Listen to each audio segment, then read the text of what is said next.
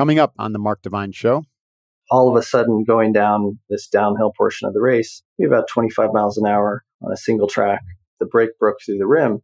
I flipped over with my hands still on the handlebars. It broke both my hands, got 2 black eyes, and I got up. And of course, there was a little bit of shock, but then I just had this thought, like, well, what if I could still finish the race? I took off the tire, rode on the rim. I knew my hands were broken because as I was going over all the rocks, I could feel the clicking in my hands. So then I drove myself to the hospital and got the x-rays and confirmed that it was broken. But that resilience sort of came through when I needed it most. Hey folks, welcome to the Mark Divine Show. This is Mark Divine, your host. In this show, we discover and we dive in deeply and discuss what makes the world's most inspirational, compassionate, and resilient leaders so courageous. We talk in depth to people from all walks of life: martial arts grandmasters, meditation monks, CEOs, military leaders, stoic philosophers, entrepreneurs, proud survivors of whatever, and more. Each episode will turn that guest experience into actionable insights that you can follow and use to lead a life filled with courage, compassion, and wholeness. I'm super excited today to talk to Sachs. Sachs is the CEO and co-founder of Rewire Fitness. Son grew up in Canada, then later ended up in Boulder, Colorado, where he got involved in endurance sports, biking, first road, and then mountain biking at a pretty early age. He worked his way up to an elite level in several disciplines, only to retire at 26, suffering from burnout and injury. And he embarked on a journey to discover how to train more holistically. During that time, he pursued a career in software development, and now he's bringing many of his learnings to market with a company called Rewire. He's a self-described performance geek and relentlessly pursues all avenues to improve athletic performance and overall well-being. Where'd you grow up and what was your family like? What were the patterns that conditioned you to be the way you are? Where are you from originally? Are you from Hudson? Or? Yeah, so I actually was born in Canada in the 70s, early 70s, had a non-traditional upbringing with parents. They were hippies. They moved quite a lot, like every 10 months or so. Oh, wow. Sort of the earliest memory building on this theme of trauma. Mm-hmm. About 2.5, I basically choked on cherry seed, and there was no hospital or anything around within more than an hour radius. Jeez. Turned blue. It was a few minutes of not breathing, and literally the neighbor saved me riding up on a horse. No kidding. Yeah. Sounds like the wild, wild west. Seriously, yeah. 3,000 acres, a lot of bears and wild animals and stuff, which that part's obviously pretty formative as well. But, right. That set the stage for what, for me, built a lot of resilience in that my parents ended up joining a cult. Wow. What age were you when they were in this cult? From 4 to, I think, 8.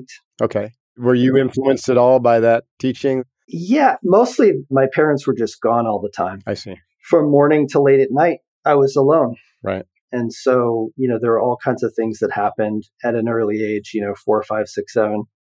ODing on my mother's medication accidentally. Jeez. Almost blowing myself up with these fishing explosives that were in the neighboring lot. The fisherman completely freaked out when he saw me basically try to break them apart. I had a few abduction attempts. Good Lord. With strangers. Yeah, trying to get pushed into vans. An exciting childhood you had. I know. Life of adventure, if you want to contextualize it positively. Yeah. Like, wow. Yeah. No, exactly. It's very, very formative. What was school like? Were you in and out of school at all, or homeschooled, or no school? So I definitely was in a lot of different schools with all the moving. And unfortunately, whatever it was about my personality, kids picked up on. I was just bullied for a good 10 years, from school to school, suffered broken bones, a lot of humiliation, mental, physical abuse. Jeez. And as a result, I also developed severe OCD and speech impediment, which only made things worse, of course. Right. Now, because of your outdoor living, were you athletic and tough, or did you consider yourselves to be easily bullied? Yeah, so it was interesting. The athletic piece, sort of some kind of alchemy happened. I felt very victimized, very vulnerable, pretty sensitive kid. And at some point in my preteens, we moved to Colorado and I got involved in bike racing at an early age. I think it was like 12. And something about that. Wait, was it mountain bike or road biking? So this is in 1983 was my first bike race. So this was really pre the mountain biking circuit. I got involved in junior bike racing, but then as soon as mountain biking developed, that was definitely my sport, a lot of different disciplines within it. So, right. The interesting thing was like what felt like a lot of trauma suddenly became a strength. Or not suddenly, I'm sure it was a, gradual process, but I just felt that I could endure a lot more. So let's go into that a little bit, because I have some familiarity in the sense that, I had a stable childhood in that we didn't move around. We basically had one home, for my entire childhood. So that was on the positive side, but on the negative side, I had a lot of violence and, alcohol and whatnot. And so I turned also to endurance sports and then became a Navy SEAL. And I had a similar experience where resiliency seemed to come easy to me. So I have my theories, but I'd love to listen to yours and, see how trauma can be naturally or with a little willpower turned into, mental strength. Yeah, exactly. Where it started to become kind of striking, I went all in with really working towards the goal of becoming a professional athlete. I got up to an elite level, ended up dropping out of college to pursue it. Okay. Was all in. And, what the things that surprised me that I didn't know, the untapped resilience. One time I was in a bike race and I was using these hyperlight wheels, and, the wheels are really thin, and basically within less than 3 months of use, all of a sudden going down this downhill portion of the race, maybe about 25 miles an hour on a single track, the brake broke through the rim and it had a violent stop, and basically so fast, like whiplash, that I flipped over with my hands still on the handlebars. It broke both my hands. Ouch. Got 2 black eyes, and I got up, and of course there was a little bit of shock, but then I just had this thought like, well, what if I could still finish the race? I took off the tire, rode on the rim. I knew my hands were broken because as I was going over all the rocks, I could feel the clicking in my hands, right. Ouch. And then when I finished the race, I went to the medic tent and they're like, well, there's no way you could ride with broken hands, so you're fine. Like it's just a severe bruise of some kind. And so then I drove myself to the hospital and got the x-rays and, confirmed that it was broken. But like that resilience sort of came through when I needed it most. Whatever you suffered as a child, whatever kind of emotional abuse, from peers and whatnot, do you think that part of you shunted pain? Is there some part of your psyche like shut off certain pain receptors, which allowed you to push through what would normally be, a showstopper like broken wrists, riding a bike over rocks? Yeah, I think on the extreme end, that's probably true. Yeah. And part of what we ended up building is all around this sort of resilience training. And what the science shows is that the resilience that you build is sort of a generic capability where when you're under a higher amount, sort of at your breaking point of resilience, that's when you have that extra capacity. Mm-hmm. And so we'll get to sort of how I solve my own problem. But I think that's, depending on the type of trauma that you go through, that becomes a resource that can be applied to different things. But the other side of it, I would also say, is that what is a sort of a weakness or a trauma that then becomes a strength can also then eventually hold you back. Right. And that's also part of my journey, is just sort of learning where it was an asset, but also where it was holding me back, and ultimately something I had to sort of put in my toolkit, but not necessarily always live that way in a survival mode. You know what I mean? Right. It's one thing to be able to push through the extreme challenging moments, right? But it's another thing to not let the patterns from that trauma slowly degrade your motivation and your performance over the long haul. Yes. That's fascinating. Exactly. Yeah. Double-edged sword. I want to stay on this and relate trauma to the difference between positive and negative trauma, and how that we can, how hard training really is a deliberate attempt to traumatize the body and the mind, right? In an effort to get stronger and better at something. Yeah. So there is a correlation. Yeah. But what's the difference between training induced trauma versus the trauma, let's say of a traumatic childhood. Yeah, and I have maybe a sort of a controversial opinion about it in some respects. The trauma that I experienced was over quite a long period of time, and sure, there are some, in hindsight, there are some beneficial, results from it, just in terms of extra resilience. But the traditional way of building resilience is sort of this approach where you push yourself physically over and over again. And as a side effect, you do build more mental resilience. But in my opinion, and in our team's opinion, when we look at athletic performance, we believe there's a better way, a structured way in which to build more resilience, where you're adding more mental load to your brain in the same way that you would do in physical training. So in other words, does going out and pushing yourself physically result in more resilience? Absolutely. But it's not very prescriptive. You don't know your current state of cognitive fatigue and stress. In some cases it will be beneficial. And as we've all experienced, is in some cases it will not be helpful. Yeah. And there's also, as you get more fit, you start to have to push yourself harder and harder, right? To be able to get returns. That diminishing returns. So what do you do then? How can you be, more like a scalpel in terms of your resilience training versus something that's just a little bit more of a blunt instrument, as I like to say. Do you consider resilience training to just be one aspect of overall, let's just say in the athletic field, athletic training, or in other areas of life? Is it just one aspect of training for life? Yeah, absolutely. So building resilience and having grit is important in life. But on the other side of it, the impact of cognitive fatigue, which we all experience, especially in this modern society, is significant and often overlooked and undermeasured, right? So a thought experiment would be, you have a long day of work, a lot of stress, maybe some family issues come up. You go to work out in the gym at the end of the day, it's going to feel physically harder, and you're also going to have some challenges with motivation. Right. That's not necessarily because your body went through a lot of stress, unless you have a physical job. It's more because your cognitive fatigue is negatively impacting your performance. So what I'm getting at is some kind of mindfulness practice, something that will give you a calm mindset. In my opinion, having a calm mind is even more powerful than having a hard mind. Having a rigid or brittle do or die mind. I've had to learn that over many years because my MO is the hard edge, the sort of rigid.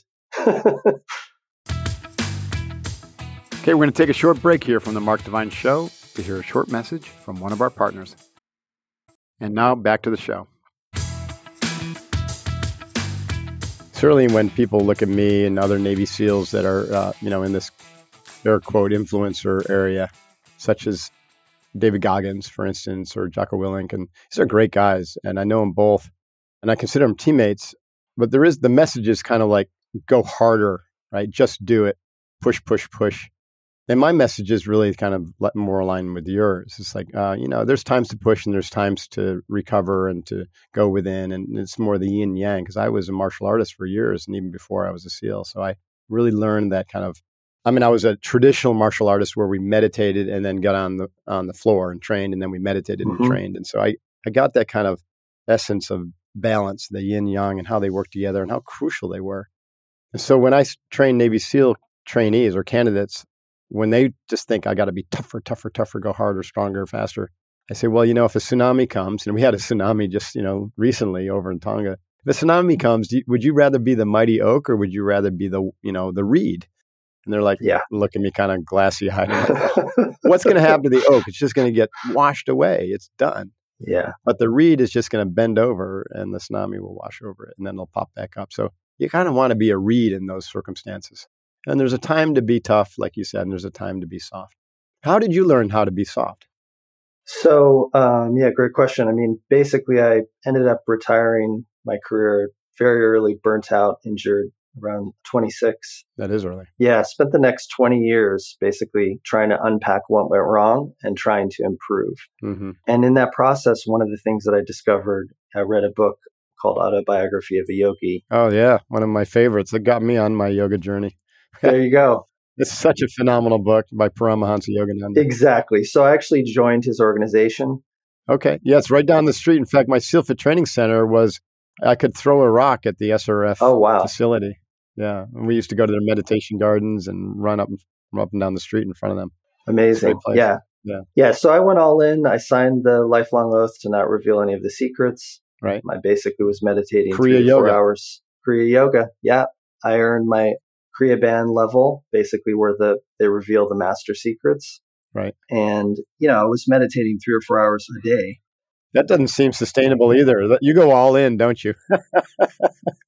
Yeah. Yeah. But, I learned the lessons maybe slowly, but I eventually learned the lessons. So I started to realize the practice was incredibly valuable, but I needed to dial it back and I needed to find a way to make it more sustainable. So that's what I ultimately ended up doing. Still practice some of the techniques, but I basically added that to my toolkit and, looked at that from even from a performance standpoint as invaluable. Mm-hmm. Yeah. The other thing is that I'll just sort of equate, which I think athletes can relate to, and high performance individuals, is getting into a flow state is very similar to meditation. You have this very calm, ready state, and you observe things in a manner that is quite rational. You're not going to, if you're amped up listening to high tempo music, you're never going to get into a flow state. You're not going to find that quiet place where you actually can have incredible performances. Mm-hmm. What do you think happens with flow state? What's your informed opinion about why that occurs and what makes it happen? Part of my athletic career, I became a bike messenger in the streets of Seattle. You're basically sprinting and propelling yourself down big hills all the time. So I was in flow state hundreds of times, literally. For me, the sort of flow triggers, one, you do need to be in kind of a calm, ready state. Mm-hmm. The second thing, my kind of deeper theory is that when there are multiple data points that your brain needs to process in a fight or flight situation, you basically time shift in order to be able to deal with the risk or the circumstance. So I'll give you an example. I was at a race a couple months ago. I was off-road going down this hill, and the guy right in front of me hit this rock and flipped over. And as he was flipping through the air, I saw that my trajectory was such that I had to decide where he was going to land before he landed so that I could be in a position to avoid him. Meanwhile, there's people right behind me and there's obstacles in front of me. That was a classic flow state where suddenly things slowed down. Right. And I couldn't think about any one thing. I had to take in all of that data at once and decide where I was going to be in order to, basically survive. Now, in that circumstance, there's a skill component. So I definitely do not encourage people to throw themselves into situations that they're incapable of performing in. Right. But when you have sort of the circumstance plus the skill, that is an effective flow trigger, is sort of this fight or flight state where you have to deal with a lot of different data points at once. And I think athleticism is where we most associate flow. You can actually see it in peak performance moments, when you watch NFL football or baseball, it always just blew my mind, the outfielder going for to catch the ball that would otherwise be a home run and like scampering up the wall, and he's got his non-glove hand, the ball just literally just floats into his hand, and he's like, yeah. You're like, the average human can't do that without thousands and thousands of hours of practice. And it's that practice which kind of greases the groove to unlock the flow. Mikhail Csikszentmihalyi, I probably butchered his name, in his book Flow, does talk about yoga and how yoga, he talks about how yoga, the practice, can activate flow. I believe, and I don't know if you share this, but the practice of yoga in terms of the meditative practices train your mind to allow you to unlock flow on demand, at will. And you could say that samadhi is a perpetual flow state, right? Yeah. It's a state of being that is also associated with this stage of development of the mind. Yes. And so that's why I agree with you that meditation is one of the most valuable skills for anybody, for any performer, whether it's a boardroom performer or an athlete, because you're basically training your mind to be able to access those flow states without having to be a superb athlete necessarily. That's right. It is something that you can practice, and you can practice sort of priming yourself for flow state. And there are things you can do sort of as a habit or a process to sort of help trigger that. Right. On the bike, I was able to experience it almost daily. So it is something you can refine. There's another aspect of performance, which I've noticed in my clients is really almost the long pole in the tent. And that's emotional awareness and emotional, shadow issues that just always kind of creep up. They can creep up and kill motivation. It can torch you because you don't have the self-esteem or the confidence to succeed at the highest levels because maybe you don't feel worthy, all of those aspects. So how did you deal with that and uncover that? And how did you overcome that and those issues? What's your method for teaching that to your clients? Yeah, that's a great one. Many of your listeners kind of know the theory behind the growth mindset and the fixed mindset. And that to me was particularly helpful in just identifying the brittleness of my mindset. So while I was really, really resilient, I couldn't accept failure in any way. And when something would fail, it would be devastating to me, whether it was beyond my control or not. And so I had to start a process of not only allowing failure, but welcoming it and encouraging it and seeing it as a helpful part of the process. And I would say it's still something that I'm continue to work on. Self-talk has been incredibly helpful. That's something that we have built into our product.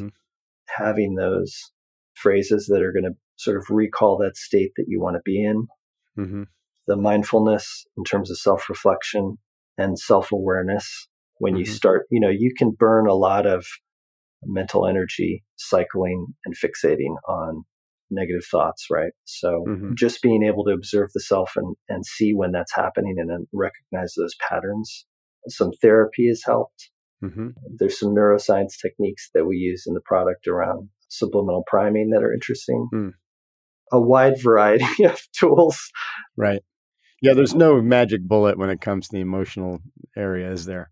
It really depends on what the issue is and, the most effective tool. And also it's going to be different based on personalities. And so a multidimensional approach is important, isn't it? It is. Now, you mentioned a product. You have a company called Rewire, which I think is really cool because we grow up conditioned in a certain way by our family of origin and our upbringing and everything. And so in order to really live our fullest potential, we have to kind of rewire that. Is that where it kind of came from, the name? Yeah, 100%. Really was just sort of taking those things that I've learned in my journey and applying a sort of a scientific approach, evidence-based approach to providing tools for structured brain training for resilience, for what we'd consider an alternative to meditation, maybe something that's a little more accessible, where you mentioned the sort of the multitude of techniques. We'll combine those in what we call a recipe. So you might do a mix of breathing, like box breathing, which I know you've been a proponent of for a long time. We'll do some neuroscience with binaural beats. We'll do self-talk. We'll do subliminal priming. We'll really sort of combine a lot of different approaches so that we increase the odds of a greater efficacy for the individual. So that's an important part. And then the last thing is just holistically tracking readiness. So, what we see as a lack of innovation in the space. When you look at all of the readiness systems out there, they only look at the physiological measures, right? So those are important. I mean, I discovered HRV more than a decade ago, and it's super helpful. But sleep, we're more than just our sleep, our heart rate, and our training load. We have an emotional component, we have a cognitive component. And if we're not looking at that holistically in terms of our readiness to perform and providing the right amount of intervention, we're really missing not only a great opportunity to improve, but also to be healthy athletes for the long haul. The quantitative folks would say, but, it's objectively measured. The heart rate and variability in your sleep is objectively measured. But, if someone's self-reporting on their motivation or their mindset or whatever, then that's subjective and not to be trusted. So what do you have to say about that? I mean, listen, we have hundreds of thousands of years of biology of self-assessment. There are aspects to our own understanding of ourselves that are very accurate. If you look at, honestly, anybody who uses a readiness tracker, like the modern ones that are out there, they will have days when they'll look at the score and they'll say that makes no sense. right? It's funny. I literally ditched my Aura ring a little while ago, Yeah. partly because of that, but also more like the law of diminishing returns fell off a cliff. You know what I mean? Yes. At first, it's like, oh, interesting. Look, I slept. I got a 90 sleep score. And then, after about the 50th 90 sleep score, I'm like, well, I'm not really learning anything. This is not bringing any benefit to me. So I just took the ring off. I'm like, it's interesting, but not additive to my life. That's right. And if you look at what the recommendations are, I mean, I like Aura for the sleep data, but when you look at the recommendations, they're very generic. They're almost like astrology to be blunt, It's like interpret it the way you want. Right. Yeah. It's like a go, no go. And more than 75% of the time, at least for me, it's don't go. So I would never be training if I listened to this prescription every day. No, the scriptures were useless for me as well, not the ding Aura at all. I think they're... Yeah, no, I'm not exactly. But basically what I'm saying is the power is the combination of the objective and subjective data. Right. Both are important. And to discount the subjective data is a major miss. And also to not even think about the mind as part of your performance state and to measure that. We have a sort of a way to measure the cognitive performance. That's an essential piece. Like every athlete we talk to, we're like, what percentage of performance is mental? And they're all going to say the majority of their percentage, of their performance is mental, but then they're not spending time really working on that directly. Right. So it's just a big gap. So tell me, how do we do this? Like, what's the formula for measuring cognitive performance and, mental states that drive flow state and whatnot? I mean, how do we train someone to self-report effectively, I guess is part of this question. Yeah. And then, there's some things you could do on your own. It does help if you have, both, like I said, subjective and objective data. What we use for the mind measurement is a reaction time test. So it has been used in the military. You see it in sleep studies. It's a psychomotor vigilance test. And basically, every time you see the shape, you tap on the screen and we measure based on your prior baseline performance. So if you're off by 5-10%, that's a significant indicator that you're under a greater amount of cognitive fatigue. Mm-hmm. Same thing with if if you see an incremental increase in your improvement in your reaction time. So having a way to objectively measure that performance is helpful. The subjective part of it, everybody is probably familiar with RPE. So your rate of perceived exertion on a scale of 1 to 10, you'll see it in hospitals as well. Doctors use it. Mm-hmm. That's certainly helpful.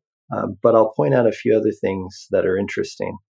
Your level of frustration, just noting your level of frustration on a daily basis is important because if you're under greater cognitive stress, you're going to have less cognitive control. And sort of the lower level biology, your emotionality is going to be more prominent. And so if you notice suddenly you're getting ticked off by things that normally don't tick you off, you're clearly under a greater amount of cognitive fatigue. Mm-hmm. The other thing that I like to look at is sort of what state am I in? Am I in a parasympathetic state or a sympathetic state? And if you go really deep into that sort of nervous system states, your in-breath is your sympathetic state, your out-breath is your parasympathetic state, and also your nostrils. Your right nostril is related to your sympathetic and your left is your parasympathetic. So I'll even just observe, which nostril is clogged up, meaning if I'm in a high sympathetic state, my right nostril is going to be very clear. Mm-hmm. So just like simple observation to kind of unpack what's going on has been helpful, but obviously we have sort of a specific tool and a methodology that we use that helps people do it without having to kind of do it ad hoc. Right. That's fascinating. So you have an app, obviously, and well, let's use you as an example. What does your daily ritual look like in using a tool like that? Yeah. So part of the practice or the process is basically you wake up in the morning, and as part of your morning routine, for me, I'll meditate first, and then I'll do a readiness assessment, which is a 2-minute test. And so, it'll basically sync with Oura Ring and all of the other trackers, bring in your physiological data. I like to capture it live with heart rate strap. And then I'll go through this process where it basically assesses me cognitively, physically, and emotionally. And then it gives you an overall score. But then what's interesting is it then breaks down specifically what your areas of need are. So, for instance, it might show that you have a slower reaction time or a greater amount of emotionality.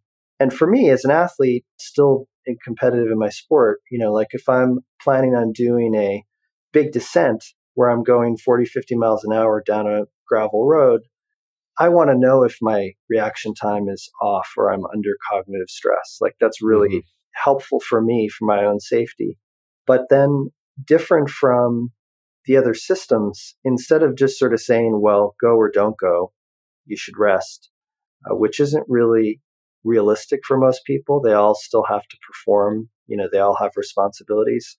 What we then do is take their cognitive, their physical, their emotional states, and we create that recipe, which is this recovery system. So we'll give them an on-the-spot intervention, which they could do as part of the morning practice or just snooze on it and do it throughout the day.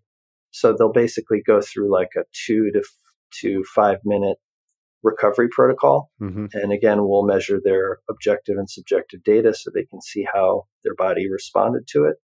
And then the last piece is the resilience training, which is basically this scientific protocol where it's focused on response inhibition, which is basically impulse control. So the athlete will do this cognitive task, and we like to call the task questions. So imagine in a 15-minute cognitive workout, they're answering 1,000 questions.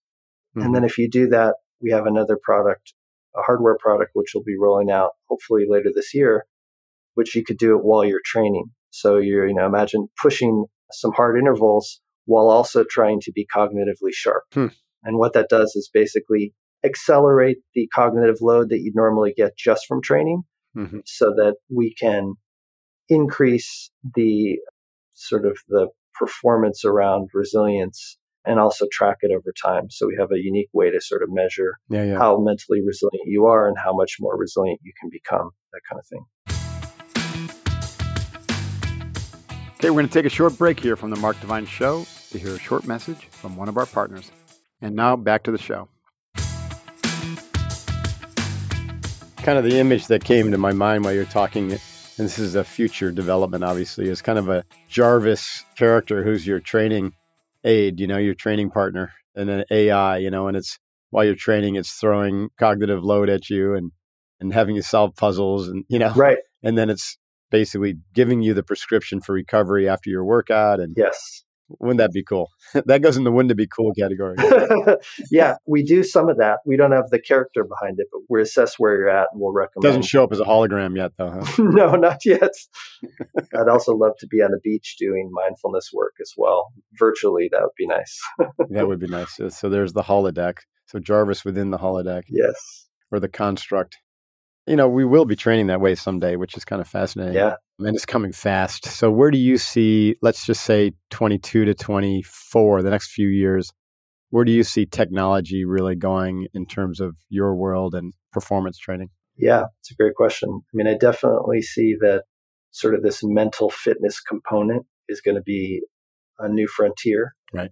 We were first to market with a kind of a comprehensive solution, but these days you see all the major brands from Nike to Under Armour to Hyperice, not only investing in mindset, but talking about mindset as a brand proposition, as a way to increase performance. So this is an area that is virtually untapped and will create basically, I think, the next level of athlete when you combine everything we already know about sports science with a structured way to train the mind and recover the mind and be sort of aware of the whole human being as it relates to performance. That is an incredible opportunity. We'll just keep pushing the envelope. Some of the greatest feats are sort of psychological barriers that people have to overcome, whether it's a 4-minute mile, a 2-hour marathon, and so on. And I also think that, and I hope that Rewire is a part of it, is that we find and develop a structured way to help people get into the flow state. I think that is crucial. That's, I believe, something that is a innate gift that we have that we've forgotten as human beings. Look at many of the animals out there and you see sort of how they respond to fight or flight or just the grace that they have Mm-hmm. when they're moving. I think we can get there as well. We can relearn that. So that I'd like to be a big part of that. And that's, I think, another frontier. And then obviously the AI stuff, we'll see where that goes. But a lot of the big brands are investing in that right now as well. Do you also work with individual clients now? Is there any exciting athletic adventure from any clients coming up that you're working on trying to help someone, achieve something wickedly cool? That's a great question. We actually have a lot of professional athletes, amateur athletes, brands. Under Armour was an early investor with us. We are working to help support all of those different populations and groups. Mm-hmm. Kyle Korver, the NBA star, also invested in Rewire, work with him. So the challenge question is a great one. I mean, a few ones I'll call out. We have this hybrid athlete who's incredible. He basically combines powerlifting with endurance sports. So like he did a 5-minute mile, some crazy amount of deadlifts, and then ran more than a marathon all in a single day. So like those. I love it. Yeah, we love that. It sounds like SEAL Fit training. That's what we do. Yeah. Yeah. Well, I'd love to check it out one day when I'm over there. That sounds like fun, honestly. It's interesting you say with our SEAL Fit training, we do Crucible, which is like pressure cooker type training. It's modeled after the Navy SEAL Hell Week, which is just this genius training tool or methodology. And there's so much more going on than what anybody, just observing from the outside could possibly imagine. Yeah. There's this deep, comprehensive, holistic, whole person, training going on when you are sleep deprived and you've got these complicated challenges that an individual can't solve on their own. So that really relies on them to open up to ask for help and to receive help and to be a teammate, Mm-hmm. And then you're dealing with, physical performance challenges, psychological challenges, emotional challenges. And it all is just this petri dish and it lasts for 50 hours. What happens, those who can push through, have the resiliency and the grit and the presence to really push through, about 2/3 of the way through, suddenly it's like the sun comes out and their whole being and their spirit just like flourishes. Yeah. They enter these like wickedly long flow states that last for 8 to 10 hours. And they're on the beach at night singing songs and just literally having the best time.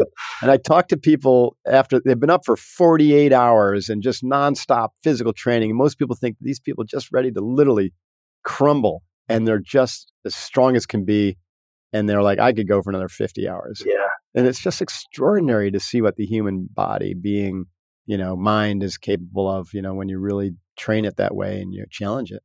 Yeah. And you sort of embrace the difficulty, That's right. Like instead of resisting it. Like That's it's right. funny, like I've had a lot of experience. Obviously I have some resilience that I can tap into when I need it. And, sometimes when I'm demonstrating that, it's interesting how people are sort of resistant or uncomfortable. Like I was at a race earlier this year and in the beginning of the race, I got a flat and I was basically like, okay, how am I going to get this done? And I thought, well, what if I could just finish it? What if I could just race the whole race on a flat? So I did. Mm-hmm. And, the riding on the rim, obviously I'd done this before, the metal was grinding and the athletes I was passing were like, you shouldn't do this. This is a bad idea. There's a lot of sort of resistance to resistance to it. And you see it. And meanwhile, we have such incredible capacity, way more than we recognize. Yeah. So like finding these different methods to unlocking that is the most exciting thing as athletes. Yeah, I agree. That's probably a great place to wrap things up. So people can find more about you and your company. Where do we find more about you? They can go to rewirefitness.app and also find us on social. Just search for Rewire Fitness. You'll find us. We launched this year and we're growing a big community of like-minded athletes who care about performance at all levels and want to help everyone improve. So we look forward to hearing from folks, and we have beta programs and other ways people can participate more deeply if they'd like. So, all right, son. Thanks so much. Really fascinating conversation, and good luck with the company. Good luck with your training. I'm going to go check it out myself, and it sounds fascinating. And I'll be watching you and at the forefront of mental fitness. Booyah. Thanks so much. Exactly. Yeah. But great conversation. Appreciate it. There's some really interesting things I found about that interview. First, how Sun grew up, yet another individual who grew up with a fairly traumatic childhood, bouncing around every 10 months to a new home and living in the wilderness and, getting essentially traumatized as a youth, and how he turned that into resiliency. And then how he began to investigate that through endurance sport. How did his childhood make him resilient? And then the pros and the cons of that. Where were the limitations of trauma-based resiliency? So we had an interesting conversation about that and how training is essentially choosing traumatic experiences through disciplined training to develop resiliency, but how it's also not enough.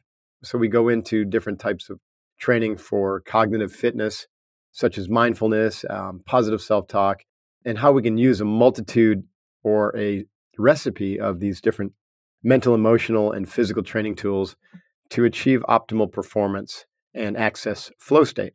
So it's a great listen, and I hope you'll join us. So thank you very much, Mr. Sun Sachs. Show notes and transcripts are on our site at markdivine.com. A video will go up on our YouTube channel at markdivine.com/YouTube. On Twitter, I'm at Mark Divine and at Real Mark Divine, Instagram and Facebook. And you can always hit me up on LinkedIn. I'll be launching our new newsletter, Divine Inspiration, soon. I'd love to have you on our email list. So go to markdivine.com and please enroll as a subscriber.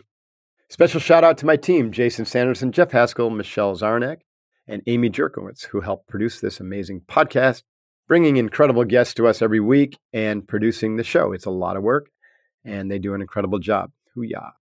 And I also continue to appreciate the reviews.